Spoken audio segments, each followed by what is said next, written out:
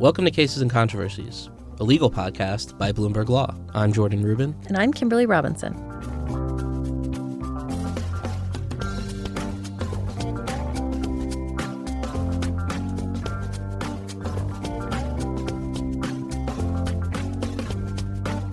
This is our sneak peek of the cases being argued at the Supreme Court in the first week of the March sitting, which starts March 18th, and that includes cases on racial gerrymandering and racial discrimination in jury selection. Kimberly, the week kicks off with the gerrymandering case. Can you give us a peek at that one? I can, but I really think we should address your shirt that you're wearing today. It's very... What are your thoughts? I mean, it's been like... Here in D.C., it's been like 40 degrees, and the one day it's 60. It has been 40 degrees. I checked the weather this morning. It said it was like 40 degrees, but that it was going to be like 70. So how am I supposed to dress on a day like today? You're supposed and to no be... one can see this anyway, so their imagination's running wild. You're supposed to be wearing a shirt with very colorful birds on it. All right, we'll throw a picture on there. Well, there'll be an attachment to the article. Wow. That is a big seller. That's like a... We're being dynamic. Should we start this over again? No. Okay, I'll just go. I don't even know at this point. Okay. Sure, Jordan. So the first case that the Supreme Court is going to hear in the March sitting is actually a case that's already been before the justices. It's the Virginia House of Delegates versus Boothane Hill. And there's been a lot of chat about the redistricting cases that the court is going to hear. This is a redistricting case, but it's not that one that everyone's talking about, or those that everyone's talking about. The big ones are these partisan gerrymandering cases. This one is actually racial gerrymandering. And the reason why this one probably isn't going to have that big of an impact is because it has to do with the interplay of redistricting and the Voting Rights Act that the Supreme Court effectively dismantled a few years ago. And so this case probably won't have a huge significance beyond this redistricting cycle, but it is interesting because it could flip a number of seats in Virginia. So really what's at issue here is whether or not Virginia Republicans packed black voters into districts so as to dilute their voting power across the state. As I mentioned before, the Supreme Court already heard this case. The lower court had ruled that Republicans had not done that and that they upheld the 2011 redistricting scheme. But the Supreme Court said that they had analyzed the case under an incorrect standard, so they sent it back. And the court actually flipped and said that this time around that the lines were drawn unconstitutionally. So now it comes back to the court. So that's all for the Supreme Court. Sure. And so the second case on Monday is slightly less high profile. That one is Smith against Berryhill, which involves appealing denials of disability benefits by the Social Security Administration. Berryhill's been very popular at the Supreme Court this term. Yeah. I don't know why that is, I guess. This is the third case that acting secretary of the something. What is it? Social Security Administration? Yeah. Yeah, Berryhill. I mean, everybody knows that. I didn't really need to say that. Yeah. No, you were leading me. I didn't go for it.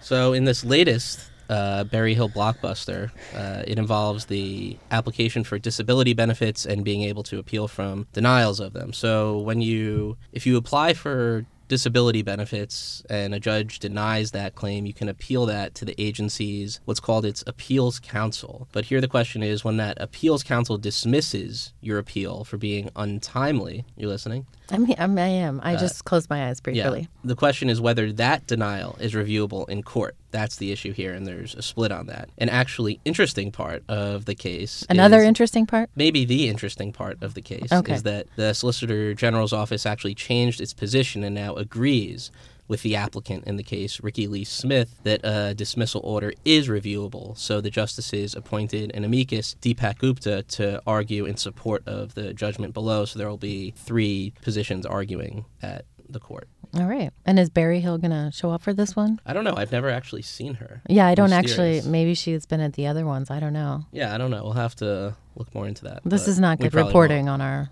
part. No.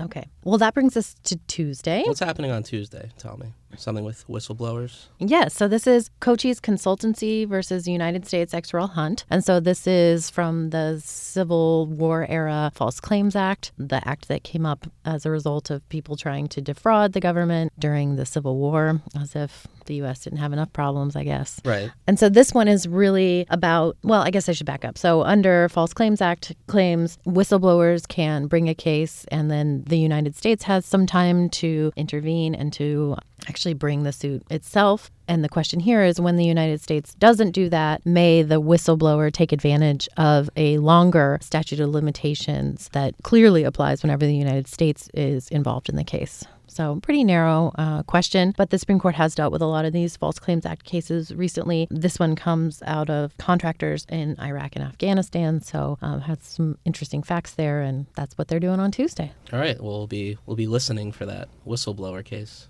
Get it? That's terrible. Yeah. I hope that gets edited out. Yeah. I don't, for your sake. Yeah. Sorry. Okay, Wednesday.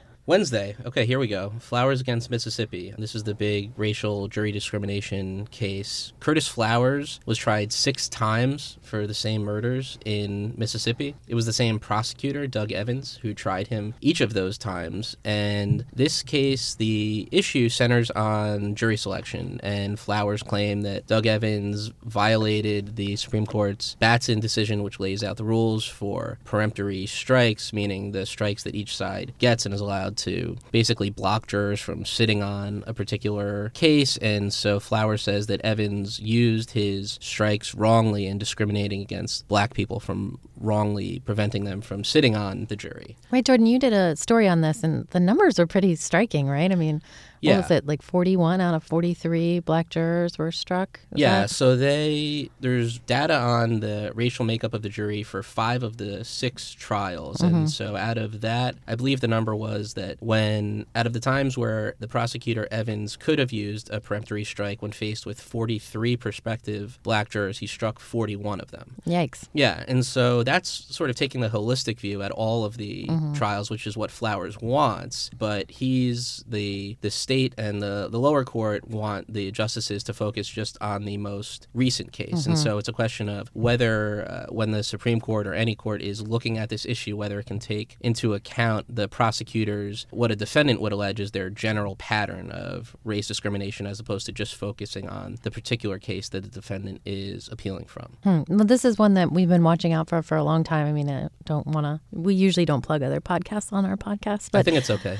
But there's a really great podcast, APM Reports, on this Flowers case that came out before the Supreme Court had actually agreed to hear the case, that really lays out a lot of detail. I mean, of course, it's very sympathetic to Curtis Flowers, so, you'll still have to read the briefs to get up to speed, and it doesn't just look at this Batson challenge, but it's pretty interesting for court watchers if you're interested. APM yeah, it's really Reports. good. I'm still catching up on it, actually, and I think they might have a new season coming out to coincide with the argument, or it just happens to coincide with the argument. But yeah, I would say listen to that one to get some more background on the case. After you listen to this podcast. And read my article on the case. Right.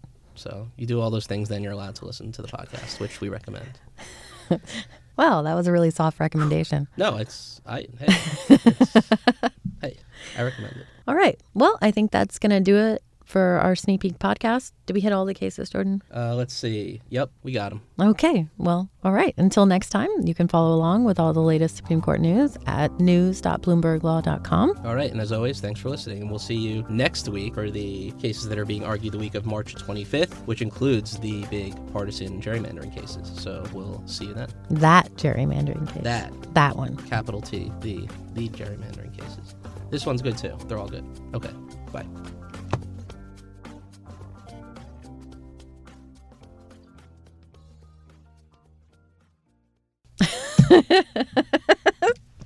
Okay. All right, crushed it.